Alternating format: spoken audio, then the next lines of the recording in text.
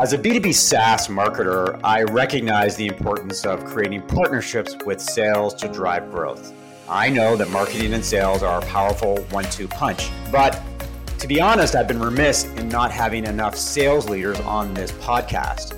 So today, I'm going to address this situation by talking with Steve Schmidt, Chief Revenue Officer with Sellex, which helps companies expand their sales teams without making a hire. Welcome to Marketing Spark, Steve. Hey, thanks for having me, man. It's a good time to be alive. It's a good time to collaborate with marketers, and whether that's people like yourself in messaging and focusing on that. I just got done clipping up content from Beck Holland this morning. We were really diving deep into her, flip the script, personalization and relevance, and I said, Beck, I'm hearing this so much right now, and so this is why I was excited to chat with you, because I get to talk to you too. Like, we get to dive deep and say, hey, right now this landscape is kind of freaking out. And so today, I can't wait to talk to you about like the importance of really what people are seeing is how do we focus on personalizing? How do we focus on quality over cranking the volume up? Man, this is a fun time to be alive. That's what I say. There's a lot of things to talk about from the sales and marketing perspective, given the economic landscape has shifted so dramatically and so quickly. But before we get into that, I did want to talk to you about your entrepreneurial journey. Before Sellex, you were the founder and CEO of Tidal, which focused on sales for early to mid-stage companies. Can you talk about the journey from Tidal to Sellex? What was happening at Tidal, and how did the merger with Sellex happen? So this is, I'll give you the play-by-play. So 2020 for me was kind of this year of an evolution. We all go through these things in life where we kind of feel a significant shift. And for me, the way that COVID affected me was not in a bad way, but it was just, that story of here I am working out of my son's bedroom. Everybody had an overwhelming sense of uncertainty, which has sustained itself, I think, for the better part of 2.5 years now. We can unpack that later. But what I did was I kind of sat there and I looked at my wife and I said, you know what, I'm finding myself here back again as an account executive after leading sales for a long time. And I said, I feel I'm at a point right now where nobody wants to hire me because I'm from South Dakota. I don't have a bunch of software on my resume. And that's where I was, trying to break into again. But I was really successful with being able to break into new businesses. And so I did that at T-Mobile. I did that at AT&T, Verizon Wireless over the 15-year span. Before, in 2017, I went to Outreach. And so the only reason I didn't have a job in SaaS and was sitting there wondering about it with my wife was because I had moved from Minneapolis to South Dakota. And what that was a pretty significant part of my life. I had gone through a divorce, relocated, and here I am happily remarried, happily sitting there going, wow, I have a choice now. I have a spouse who's very supportive. And she looked at me and she said, why don't you go out and do your own thing? And so consulting, as you know, is a vast sea of a lot of things. And so I said, I want to be on the execution side versus the strategy side. So I called a couple people. Jake Dunlap was one of them. I said, hey, Jake, do you know anybody who would need really good top of the funnel services? And he had a couple companies in mind. And so we got to work. And before you knew it, 6 months later, we had 42 clients and 30 employees. And then another year later, that grew to 52 employees and over 118 clients, 7.5 million in revenue. So that bedroom turned into an office. The office turned into a company of 52 people. And that company was sought out by Sellex. And Sellex had seen some posts on LinkedIn, right, Mark? That's how you and I met. And their venture capital pre-seed company, 4.5 million in 2020, had seen a post and they said, hey, I think you guys might want to consider contacting this company. They look like they really have it together. At least it appears that way. And you guys might want to consider merger and acquisition versus organic growth as you kind of flex forward into your A round and kind of unroll and unpack this and release it to the public. So they contacted us, came in on a blind demo. Didn't really tell us what they did. They were in stealth mode. And so we didn't know that I didn't know I was being interviewed essentially to say, hey, we want to hire you. And Dean Glass, who's now my boss, turned 30 the other day, very young guy, sold his first company to TikTok, founded Sellex. And 2 years later, he's sitting there going, Steve, I need you to come over here and lead this thing for me on the revenue side. You know how to do this. You know how to, as a practitioner, you're passionate about it. And I said, not without the rest of my company. And he said, well, that's not really what we were thinking. And so about 6 months after that, what had happened was, 38 employees from Tidal came over to Sellex, and then we opened our operation together on June 16th. And that day forward, Celex now went from a company of 7 to a company of 40. And we brought in RevOps, client success, data quality, call quality agents. And so we had all the infrastructure that they didn't have, and we perfected that in a services world in a relatively short amount of time. I think perfected is a strong word, but I'd say we did pretty good at it. And so now Celex today is a software SaaS offering, and we have that services backbone. But I will end with this: is right now, like the funnest part and the most challenging part is like transitioning the mindset to still have services and being of service at the top of mind, but to fold that into a SaaS offering where it's meant to scale with velocity. So here we are today. The company's thriving, but also challenged with the same economic conditions as everybody. So here we are, and growth is on the mind, and that's where we're headed, up into the right hand. As a seasoned sales leader, I have to ask you what it's like to have a 30-year-old boss. Obviously, very smart. He's got a track record for success. What's the dynamic like when you've got all this experience and you've got this entrepreneurial track record, and you're dealing with somebody who's relatively young and for that matter, relatively inexperienced? Yeah, good thought. That was the first thought that came to my head, was this guy's young. And turns out he had a 10-year entrepreneurial track record back to college. And so myself, relatively a young spring chicken, 2.5 years into this, I thought, this guy knows things I don't about venture capital, about the things that, quite frankly, I didn't want to learn about because I knew it was available. But running a services company, venture capital isn't really an option because the margins aren't there, the growth scale isn't there. So I never paid attention to what that can do, or, I certainly knew the bad components of venture capital and sort of the idea of what it can do to ruin a company or sort of force growth, right? But the part that I really liked about Dean, and it reigns true today, this has not changed, is he grows slow. Although it appears fast on the outside, he doesn't like to make quick decisions operationally. And he's constantly asking us, what do you think about this? What do you think about that? His feedback loops are extremely tight. And so what I've learned to grow is, I'm sure there's a challenge in the gap of maybe call it experience in terms of years on earth. But he knows so much about the part of business that, quite frankly, I don't want to have to learn. And I know things about revenue and top of pipe that he doesn't want to have to get to know. He appreciates the hell out of it. He founded a company around it. But that is not where his expertise is going to lie. His is going to be steering the company, leading the company, and pushing us forward. Before we hit the record button, you and I were talking about the economic landscape and how a lot of B2B and a lot of B2B SaaS companies are, and I'm not using this word too dramatically, are desperate for leads. There's a lot of anxiety right now because the economic landscape has shifted so abruptly. 2020, 2021 were awesome years. The rising tide lifted all ships. That's changed with rising interest rates and economic volatility. I'd be really interested to get your perspective on how the sales landscape has changed and how salespeople and sales organizations need to operate differently. Collaborating across other departments has never been more important. So I think those companies who have demand gen, marketing arms, and all that messaging tied quickly into sales, and a lot of that's done through automation of the CRM. A lot of people have, abandoned the ability to sit and have a conversation without taking it personal. So, for example, revenue right now and client success, like that intra battle of handing things off once you have a customer, right? Always kind of this toxic relationship.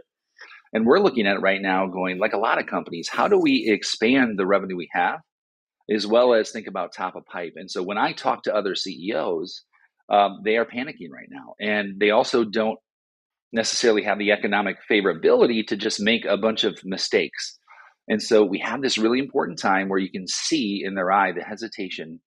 They're asking for guarantees when guarantees have never been a thing from companies, in a time where we all feel this slight grasp of desperation, right? And so I also think the more we talk about it, the more it proliferates the future of that. And so I think that what will happen here, which is very common in human nature, is we'll talk about it.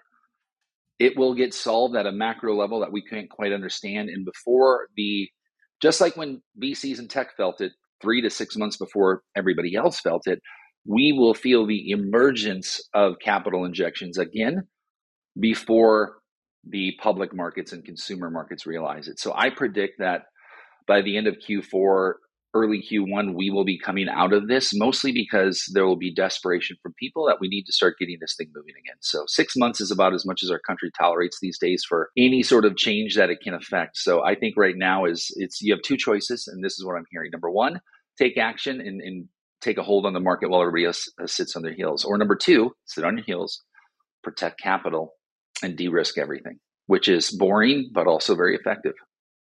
Yeah, it will be interesting to see which option companies select. Early 2020, a lot of companies sat back on their heels, tried to ride it out. Mm-hmm. Other companies pressed forward really aggressively with sales and marketing. And when things picked up again, they were well positioned. The one observation I will make about the sales and marketing landscape is that a lot of entrepreneurs are leaning heavily into tactical execution. The need for leads is being fueled by the fact that if we do more tactics, if we do more stuff, if we have our fingers in more pies to drive brand awareness and consideration, that'll fix the problem. That'll help us address this pipeline issue that they're suffering from. And I almost feel like they're putting the cart before the horse. Is that they're not planning the work and then working the plan. Is that what you're seeing out there? Yeah, yes. I also think that we've seen that enough where people are now saying, well, what are you doing? And so we talk about dark social and the conversations that happen behind the curtains. And in the peer groups that I'm in with other CROs, so not at a macro level like a community like Pavilion, but call it a group of 5 to 6 people. And 6 Sense puts on a really good CRO monthly coffee session where we sat there. And so I just listened. I wasn't there to pitch our services. I just said, hey, me too, right? And the talk was really around what are you doing? So then I can de-risk it by saying, okay, if you're going to do that and I kind of know that you're reputable, then I'm going to do that too, because that feels like the safe move. So I also think right now that dark social will continue to emerge as sort of this, hey, these people are coming out of nowhere, where in fact they're forming little pods of trust saying, hey, if you're going to do this, then I'm willing to do that too, versus, hey, we're just going to forge ahead and do this because we feel it's best. I think that's what people do is they typically don't want to lose a loan in a time where risk can lead to failure, in a big way. A loaded question for you, and your answer may have changed given where we're at right now. What makes for a great salesperson? And as important, are there ways to assess salesperson's success other than sales? So the second question I'll answer first is I feel like a true quality salesperson does bring their whole self to work. And I'm not saying that to ruffle the feathers of those people who want, work-life separation. It's just, it is so hard to succeed in a job like that and win unless you're always on right now. And I know that just kind of, right, everybody goes, wait, what? I'm supposed to turn myself. I get that. Be present with your family. Do that. But I will say those people who tend to check in often and frequently and have a sense of urgency, I would say are the people who are first and foremost going to succeed in sales. Now, I've seen a lot of introverts lately, especially, who have the ability to pause and look at data, to pause and actually do research. So I think the seller today that I would say what makes a good salesperson today is more than ever, it's self-awareness.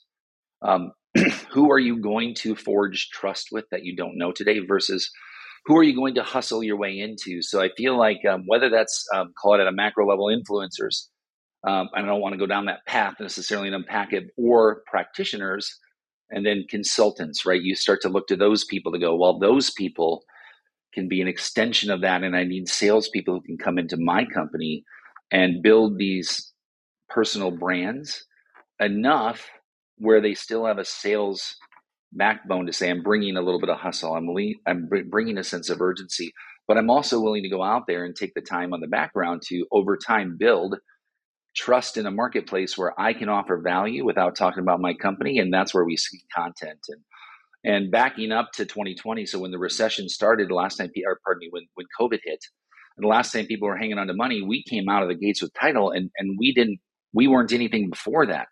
And so we came in with a storm when everybody else was sitting back on their heels. And I was the first salesperson because it was just me. And we were hungry and we were going after it. We were coming in with energy in a time where things were flat and people were scared. And I think what that did was it was like a bomb where people went, whoa, who the hell is Title? Who's Steve Schmidt? Who's this guy? And I'm just sitting there going, hey, we're here. And this is what we're doing. And LinkedIn and just that platform itself allowed us to thrive and grow. And, 90% of that revenue, Mark, came from, over 6.5 million from LinkedIn posts. Now, I wish I could tell you that every one of those people we had a very successful experience with, but what we learned, and I'll say this, is through that selling experiences is trust, right? So trust. So that's how people are going to do it. And they're going to go to dark social in their communities and go, hey, have you heard of this? Have you worked with these guys? Are they legit? And so right now, those salespeople who are willing to establish trust and be patient are going to win in those channels. And so immediately, I don't think it's going to be the person who busts out of the gates and crushes top of funnel. I think it's going to be someone who over time can do a little bit of that up front, and over time can do a lot of it by evangelizing without the title in the space versus the company that they work for. And so I think the modern seller should be half evangelist, half content. Well, a third evangelist, a third content specialist, and a third very traditional salesperson who knows process, who knows fundamentals, and can see things through from front to finish. I was reading a post this morning about the new SDR and how they need to operate. And one of the things that the author emphasized was that they need to be smarter and more strategic, is that they have to be armed with deep intelligence into a prospect and really understand the prospect inside out before they even reach out. So it's the idea that if you're not prepared, then you're probably going to fail because your sales pitch won't resonate. How do you get sales reps to think that way? And what do they need to do to actually arm themselves with the information they need to be successful?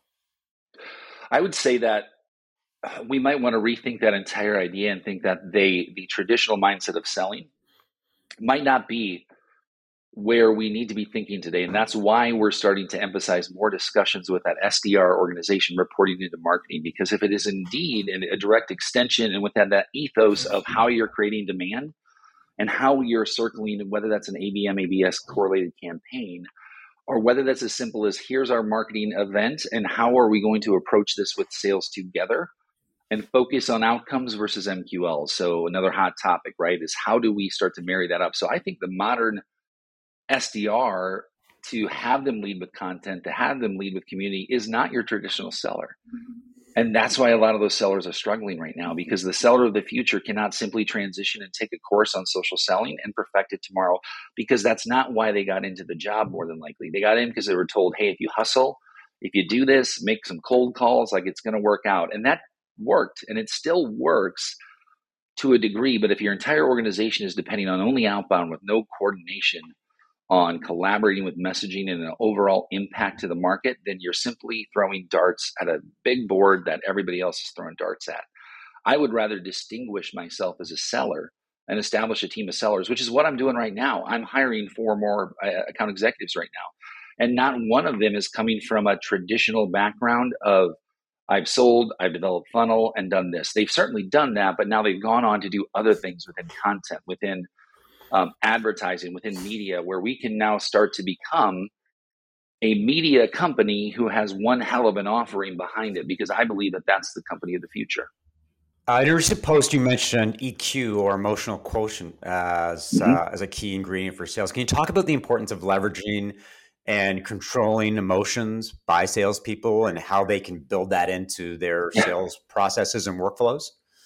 Yeah, I laughed a little bit because I was just thinking, I was watching a TikTok by Leslie Vanessa, and just kind of like talking about the emotional fragility of salespeople and how we, by nature, at least the salesperson of today and what we've known, tends to go from high to low, and tends to really celebrate wins and really get down on themselves. And we go, well, good, because that's going to motivate them, because they don't want to do that again. And I don't know if we're living in a generation where fear is the primary motivator, or pain or risk aversion. I think people are looking for what causes me pleasure more than pain.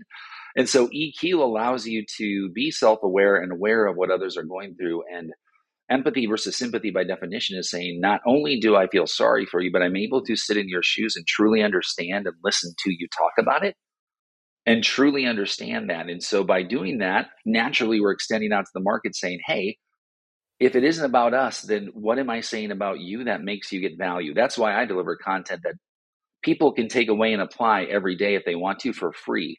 We all know that strategy is what is hired, and and people will pay for it, but very few people are willing to execute on it. So that's why the free methodology of giving your stuff away works so well, is because they're going to go, hey, I like this, but I'm not equipped to do it, or I don't have time to do it, but it resonates with what you're talking about, resonates with my business.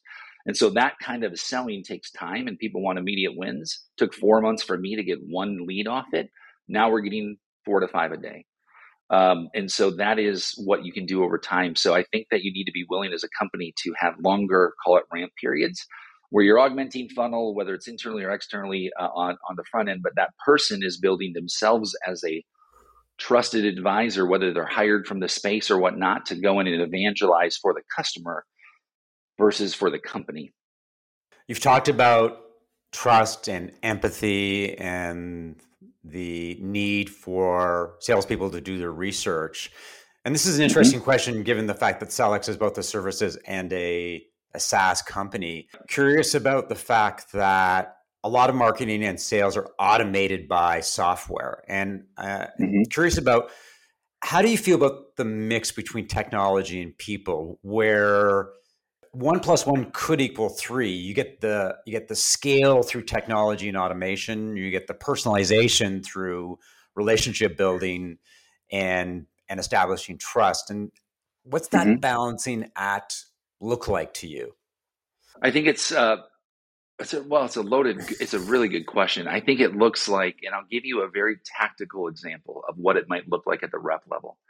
I think a rep could use software to help simply automate connections only, but no messaging, no cadence, no DM, no pitch slapping, because that will help populate your audience within your ICP, right? There's a lot of tools out there that do that today.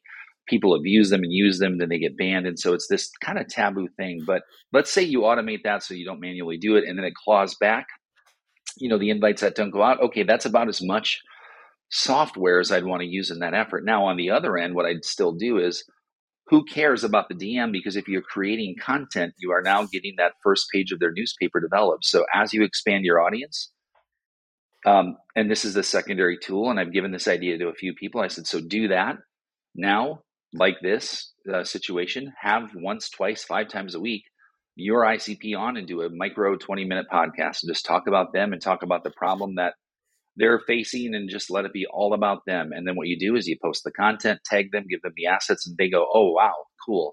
I'm going to tag myself, show my friends and family, because I like me and I'm a human. So when I get this stuff, it makes me feel good. And I also want to advocate for myself. And so now that travels onward, and you're also still connecting with your audience. And so while that's building over time and you're developing trust, credibility, and relationships, you are also working traditional funnel through outbound, inbound, whatever. And before you know it, you have so much funnel and credibility that you don't know what to do with it, and then suddenly you have to build a company around it, like I did, just to support your efforts. So if that can happen out of one person with 58 people in a company doing $7.5 million, what could you do if you had the infrastructure of a company to help support that initiative and drive that out? Now, the problem is they don't, a lot of these companies don't encourage creativity. So they're going to go, yeah, I'd love to do that, but I'm afraid to go out on my own and post anything to LinkedIn, because HR will come down and say, what the hell are you doing? Or my boss will say, well, geez, it'd be better if you were on the phone making cold calls and making videos in the break room. And so I get that. And if I were you and you really didn't like that and you wanted to get out of there, get the hell out of there, because that environment is for different people than you. That environment can have a very traditional seller who wants to sit in a gray cube thrive. But if that isn't you, then that kind of sales role, I think, is the biggest need for SaaS companies right now, especially those who are willing to invest in taking a little bit of a quote unquote risk, by allowing people to flex a little bit and enabling them with, call it, the mechanisms of video editing, a content team to support their initiatives to go do it, fail a little bit, win a little bit, and then have them build that too, because whatever it does for them, that's good. Don't worry, you're getting the benefit in the meantime. When they move on, which they will anyways, they'll move on. And you'll still receive the impact of their brand. And by the way, if they suck and they're toxic and they're bad, you'll also receive the negative benefit of that. So be careful on who you hire and who you allow to do that, and make sure that they're very authentic and they're more interested in you than they are themselves. That's the secret ingredient. The other angle to sales that I'd like to explore is messaging. That's something that you wrote about recently, and how it allows salespeople to connect with prospects. As someone like me who focuses a lot on positioning and messaging and the ability to be clear coherent and consistent in how you go out to market. What's the role of messaging and storytelling within sales? It's everything. We use a proof point as the second P: problem, proof, persuasion. And that proof is an emphasis on telling a story, and telling a story in words that people understand. Salespeople tend to be very verbose. Me too, right? We all want to talk. But when we stop and think and remember that the words that they hear and the story that they hear, very simply, even if it's the same story over and over again, needs to be clear, concise, where you say, this is who it was, this is how it was before, this is what they did to solve it, and this is their life now that they solved it. And that's how we appreciate stories in human life. Hey, Mark, I went out, was outside at this concert, ran into your buddy Tom. Tom's awesome. He was like, hey, how's Mark doing? And I was like, oh my God, Mark's awesome. He's so busy now, raising kids. And he was like, you know what? We all got to get together. And you know what I said? I was like, you're damn right. And so what I did is I set up a time and I want you to go, And then you're going to go, oh, okay, cool. Well, a little bit of me in there, that's good. And it makes me feel good. And you told me a story that wishes I was there. Man, I missed that. So how do I get a part of that next time? I sure as hell let's get that on the calendar right now. That sounds fun because it made me feel good because someone missed me, not because I missed the event. And I think that ability to personalize that and make it about other people versus more about you is what's probably the biggest challenge for a lot of people. One of the topics that I have to ask you about, and this is, I guess, controversial, and people are very polarized in terms of how they view it, is cold outreach, cold calling. You have one camp that says it's alive and well, and it's what you need to do to reach prospects, particularly when they're busy these days. And then the other camp says, listen, in a world full of relationships and authenticity and trust, it's just not going to work anymore. And to me, this is a really fascinating topic because there's no right answer, but it would be interesting to get your view on cold and how cold fits into your sales methodology and your sales workflows. The worse the targeting, the worse the messaging, the colder it will feel. So I think if you got deep and wide with the fishnet, you're going to get a few in there, and you don't need super great messaging. You just kind of need to get lucky. And that's why some companies have survived, right? It's called the old spray and pray. But right now, I think cold will always have a place, right? It's kind of like, I met my wife kind of coming in cold. When I approached her, she was not looking, and I wouldn't have gotten call it what I want if I would have sat on my heels and waited for it. And so I think that those people who are bold enough to come in cold and have a very good idea of who their ideal customer is and the messaging that customer wants, they can still survive with cold. And they will survive, and they'll still have the benefits of an outbound message. But what we're seeing is traditional cold bound email is more than dead. Email is deader than a doornail. We did it to ourselves. DMs are deader than a doornail. We did it to ourselves. And cold calls are deader than a doornail because we did it to ourselves. We kept calling people over and over again with no relevance, and they already feel like you're barging into their life. Now, I'll end with this: is I think a warmer cold call is one that you can start to, and Chris Walker will roll over, if he hears this, but yeah, let them raise their hand a little bit and cold call them. Now it's time to go out and get them and lead the horse to water, because they might have a problem, and it might not be the first one, it might be the third one, but now might be the time to capture their awareness. Because if you do not demand capture on that, and go out and grab the lead and generate it in your funnel, which is now lead gen, because your awareness created that, but you're going to grab it and pulling them through. Now you are forcing things to happen. And if we look at the amount of things in life that have happened due to force, whether it's how North America and America came to be, or the history of man, many things that happened in a big way were not due to people sitting back on their heels and waiting for the perfect situation. They were happening because of bold initiatives, and they were certainly pattern interrupts at the least. I have a client that has desperately tried for the last 6 months to leverage cold email. They've done it through ABM. They've done it through extracting information from Apollo. They've tried different creative approaches, and time after time, the response has been almost zero. Very few opens, no engagement, no conversations. Why has cold email died so quickly? it used to be the fact that you could get some engagement, you could get some conversations going, but it seems to have crumbled. And if it doesn't work anymore, is it dead? And if it doesn't work anymore, then what do companies do from a cold perspective? I think cold creative companies are going to alternative channels to come in cold. So think about the really non-traditional ones like Quora. Think about Reddit, think about WhatsApp, like different mechanisms to come in on and stay away from SMS cold. Just stay away from it. Trust me, because it's illegal, number one, and all these other things. And I think that the idea is that cold is going to feel cold. So why did we not start looking at the other channels and exploring that? Although I might not know it, there are certainly millions and millions and millions of people who do. And for example, Quora, very much unfamiliar to me until I started diving in. And then now you have to be engaging with people.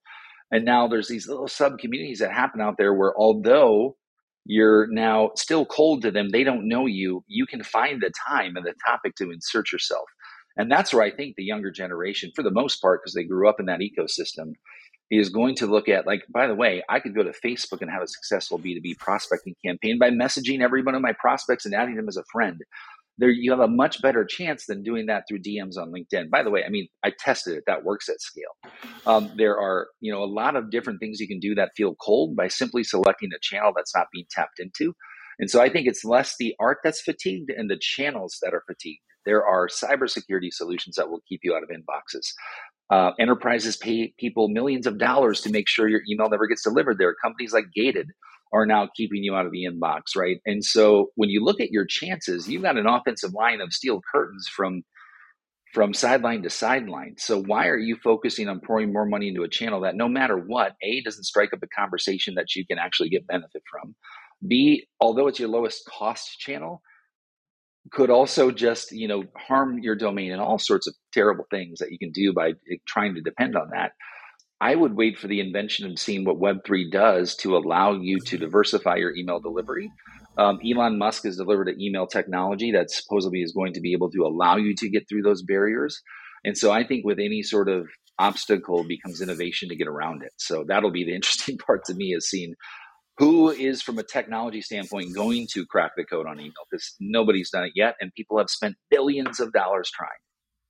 We're bouncing around a lot, but I did want to ask you about how sales and marketing should work together. Off the top, I talked about the fact that it's a 1 + 1 = 3 proposition, that if sales and marketing can create a very cohesive, collaborative partnership, then it becomes a virtuous circle. Sales is feeding marketing the intel they need. Marketing is providing sales with the assets and the narratives and the messaging that they need. And then they can move forward in lockstep. That the fact that they can be very aligned in terms of how they're going to identify prospects, engage prospects, and attract them. Yeah. How do you make that happen with an organization? Because sales and marketing tends to operate in silos, and the head of sales and the head of marketing have their own fiefdoms that they protect. That world doesn't seem to strike me as feasible anymore. So how do you make these organizations blend together and work together? Yeah. You force it to happen. I think that's the only way. And I know that sounds forceful, but here's a really good example of something I implemented. Is what I would do is take sales and marketing, and every Friday say, we are going to do a 10-minute micro podcast where you two are going to get on and do one together. And you're going to deliver that news to the company on what you're trying, what's working, and how you're succeeding. And you're forcing that to happen, which will force collaboration across the rest of the week. Now, it might start off bumpy, depending on your relationship, but now not only are you getting those two departments to work together, but you're reporting back to the rest of the company, which is now opening up your communication channels, which is every company's biggest problem, right? You might be in sales and all of a sudden a campaign rolls out, you go, whoa, what happened there? I didn't see that one coming, or we're certainly not in lockstep. So I think something as simple and tactical as that really works well versus hoping and praying or hiring a trainer or some moderator to come in and intervene between those two people. So that's just really tactical, and it's free. It's really free. And the outcomes will be significant. I wouldn't be a good interviewer if I didn't ask you about your approach to LinkedIn, how you establish yourself as a leading and authoritative voice. But before we get into that, I wanted to get your take on the biggest mistakes that salespeople make on LinkedIn, because a lot of people are obviously jumping on the LinkedIn bandwagon. It's a great place to connect and have conversations, but all of us are feeling the pain of salespeople who are DMing us, cold DMing us, commenting on posts that have no relevance, or posting stuff that is clearly sales oriented. Can you sort of look at some of the mistakes that they're making, and how would you, as a sales leader, advise people on how to take a better approach to LinkedIn? Well, I think right now we're seeing what happens in social media, which is 2 years ago we were saying, hey, everybody, like LinkedIn works. Where is everybody? And now we're seeing everybody going, okay, I'll try it. So we see, call it the number one thing is there's a lot of SDRs on LinkedIn. We all know that, right? They sell, they hit quota for 1 month, and 2 months later, they're starting 7 side hustles and selling ebooks. And so if I'm a buyer or a prospect or someone looking at you, I'm going, hell to the no. Do I want to work with this person? So I think the number one thing we do is we don't represent what we do and the company we work for as well as we should. And we've taken the idea of personal branding and just crushed it and said, oh, cool, man, I can get a side hustle. Well, guess what? You know what a really good side hustle is something where it's infrequent and that pays you a lot of money. And so master what you do today so well where someone's willing to pay you less for time and more for value. And the best value is coming from successful outcomes from existing customers who refer you to other people over a period of time. And so rather than forcing this to happen at breakneck speed, realize that LinkedIn is still a really good platform if you go for trust before, call it reciprocity. If you go for giving before you go for receiving. And so comments to me, like when I see people commenting just for the sake of the algorithm, it really turns me off from them. It makes me also want to not like them because I'm going, I see what you're doing now. I also respect it because I know you're playing that game, but you probably got a team of 5 people behind you helping you do that. Now I've got a ghostwriter.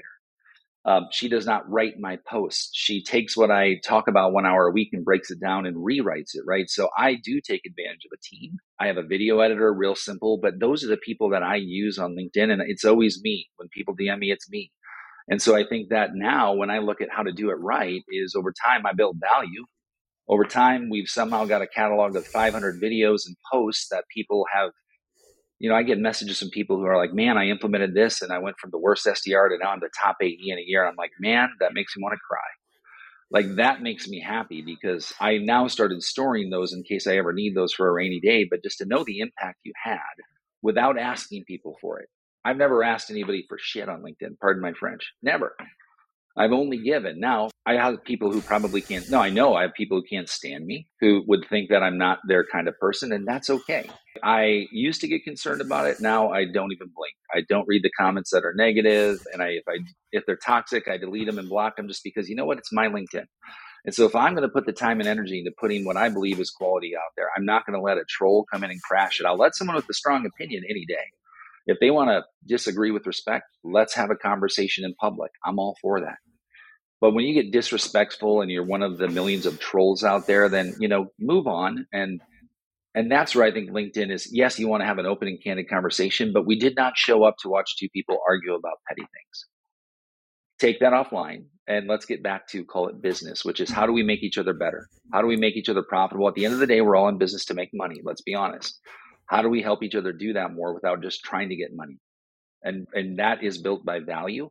And this, Mark, because this is your space, is when you do it for people and you do it well, they're going to start to refer you, which is how you grow your business. Peel back the onion a little bit on your tactical approach to LinkedIn. Do you post every day? Do you look to post different types of content? I know, for example, that you leverage video in a big way, but also text post. Walk us through how your day-to-day approach to LinkedIn and how much you plan in advance versus what you do spur of the moment. My morning posts are always written in real time. So that's me sitting down over a cup of coffee. The evening posts are always Mackenzie and me. We sit down and peel that apart. So that's typically when a video will happen. And now we're getting into pillars. So our approach is centered around what are we really talking about this week? How do we get themes in place so people don't feel like it's all over the place, right? And when we look at the analytics on the post, which is where I look at the success of it, it's always founders and CEOs 1 and 2 who are getting the impressions. What that means to me is those are the people who it's resonating with. Whoever your target audience, and this is the tactical exercise I would tell everybody, go to LinkedIn, go to your latest post and look at the audience impact. And is the 1, 2, or 3 within your targeted persona? And if not, what are you going to do today to change that? So stop writing posts that other SDRs would like. Who cares? Like, yes, it's great to have a community, but that's not what this is for. It is for you to establish yourself in a space where people who could potentially buy from you are engaging with your posts, not a community of other people struggling like you, right? That's great, but you know what? I call it, that's a community, right? Like, go, you can find that in Rev Genius or whatever positive influence. That's an awesome community. Go in there and they will love you and treat you and take care of you. They do it awesome. LinkedIn, though, if you're an SDR and you're selling to manufacturing, man, I would be researching manufacturing. I would be listening to every manufacturing podcast. I would be following every manufacturer thought leader, and I would become an expert in I would wear a freaking hard hat, and I would just be the thing, because to me, that's the only reason you should be doing that job, is because you love the space. And if they know you love the space and you care for the space and you want the space to thrive, now they're going to let you in to the circle. That's great insight, because my experience from LinkedIn is that a lot of my comments are driven by marketers, and a lot of the content that I'm commenting on is written by marketers. So it's this sort of community of like-minded people who are focused on the same thing. And that's good too.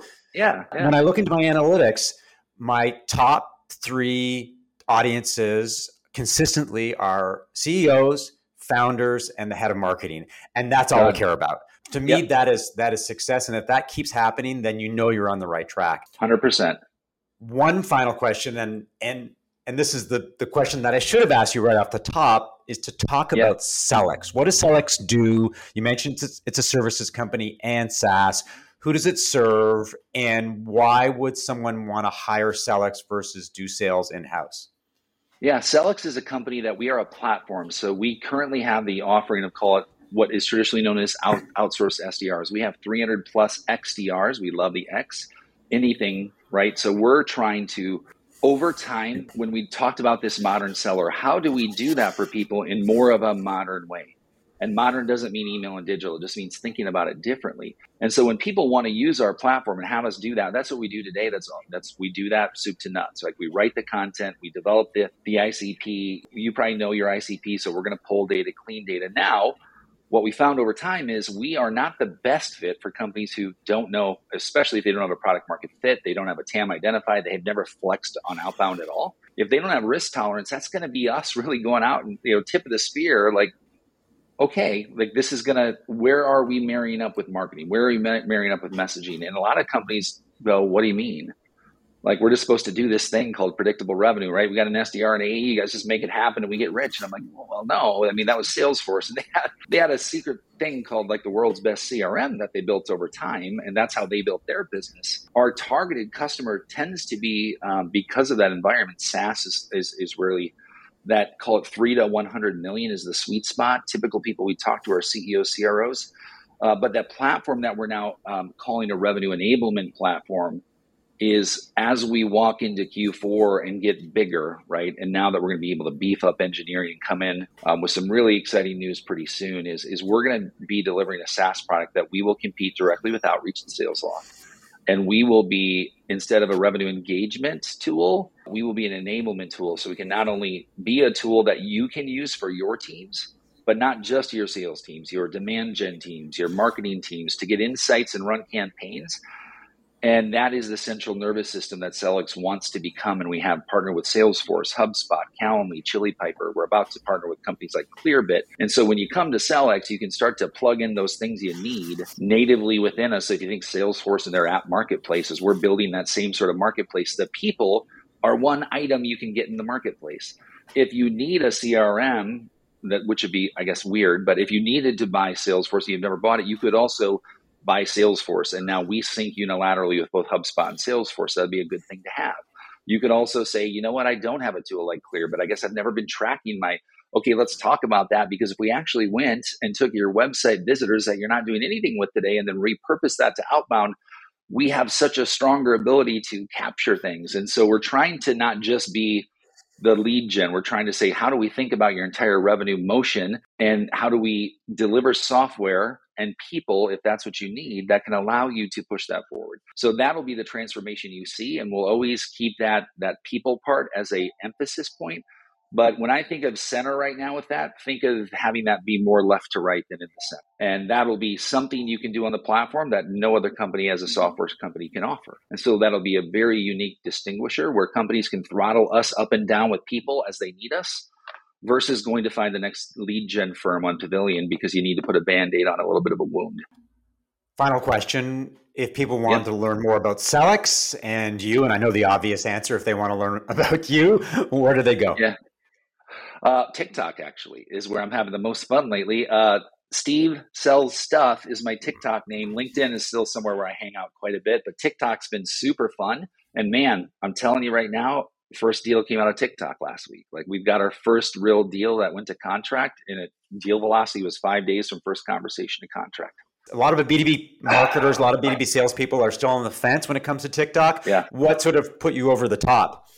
I needed a place to be entertained as much as I needed a place to learn. And honestly, like I don't go there and I don't want my kids on TikTok because, man, there's some serious weird stuff to it now, especially with their Now feature they just released, which is super creepy. But I do know that people are going there, and I'm a little sick and twisted to say no matter what, I was not first to LinkedIn, but I will be first to TikTok. And so when there's market capture happening there, I'm going to, like Chris Walker, like good luck catching up to him right now if that's your goal. It doesn't need to be. That's kind of what I want to get that far ahead. So by the time you have I have 1 million followers, the next person goes, man, I have 20,000. This is really tough.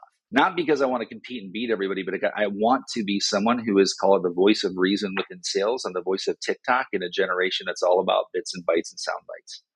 Well, it sounds very inspiring. I think for people like me who are just starting to get into TikTok, it's good to know that people like you are already there and already starting to build an audience. It's fun. Great. It's a fun, creative process. It's a break from the call it like, oh my God, I got to get CEOs and founders. It's like, I don't know who's going to watch this.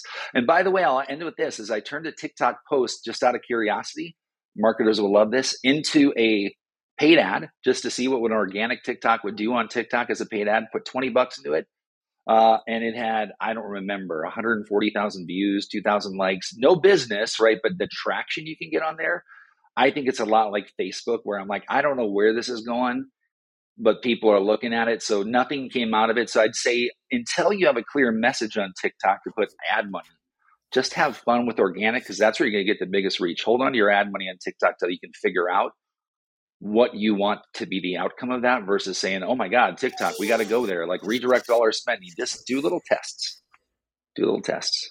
Well, this has been a great conversation. We covered a lot of ground. We've bounced around a lot, and hopefully we've explored some of the inner workings of sales that people need to know about. So I want to thank you for your time, and I want to thank people for listening to another episode of Marketing Spark. If you enjoyed the conversation, leave a review, subscribe via Apple Podcasts or your favorite podcast app, and share via social media.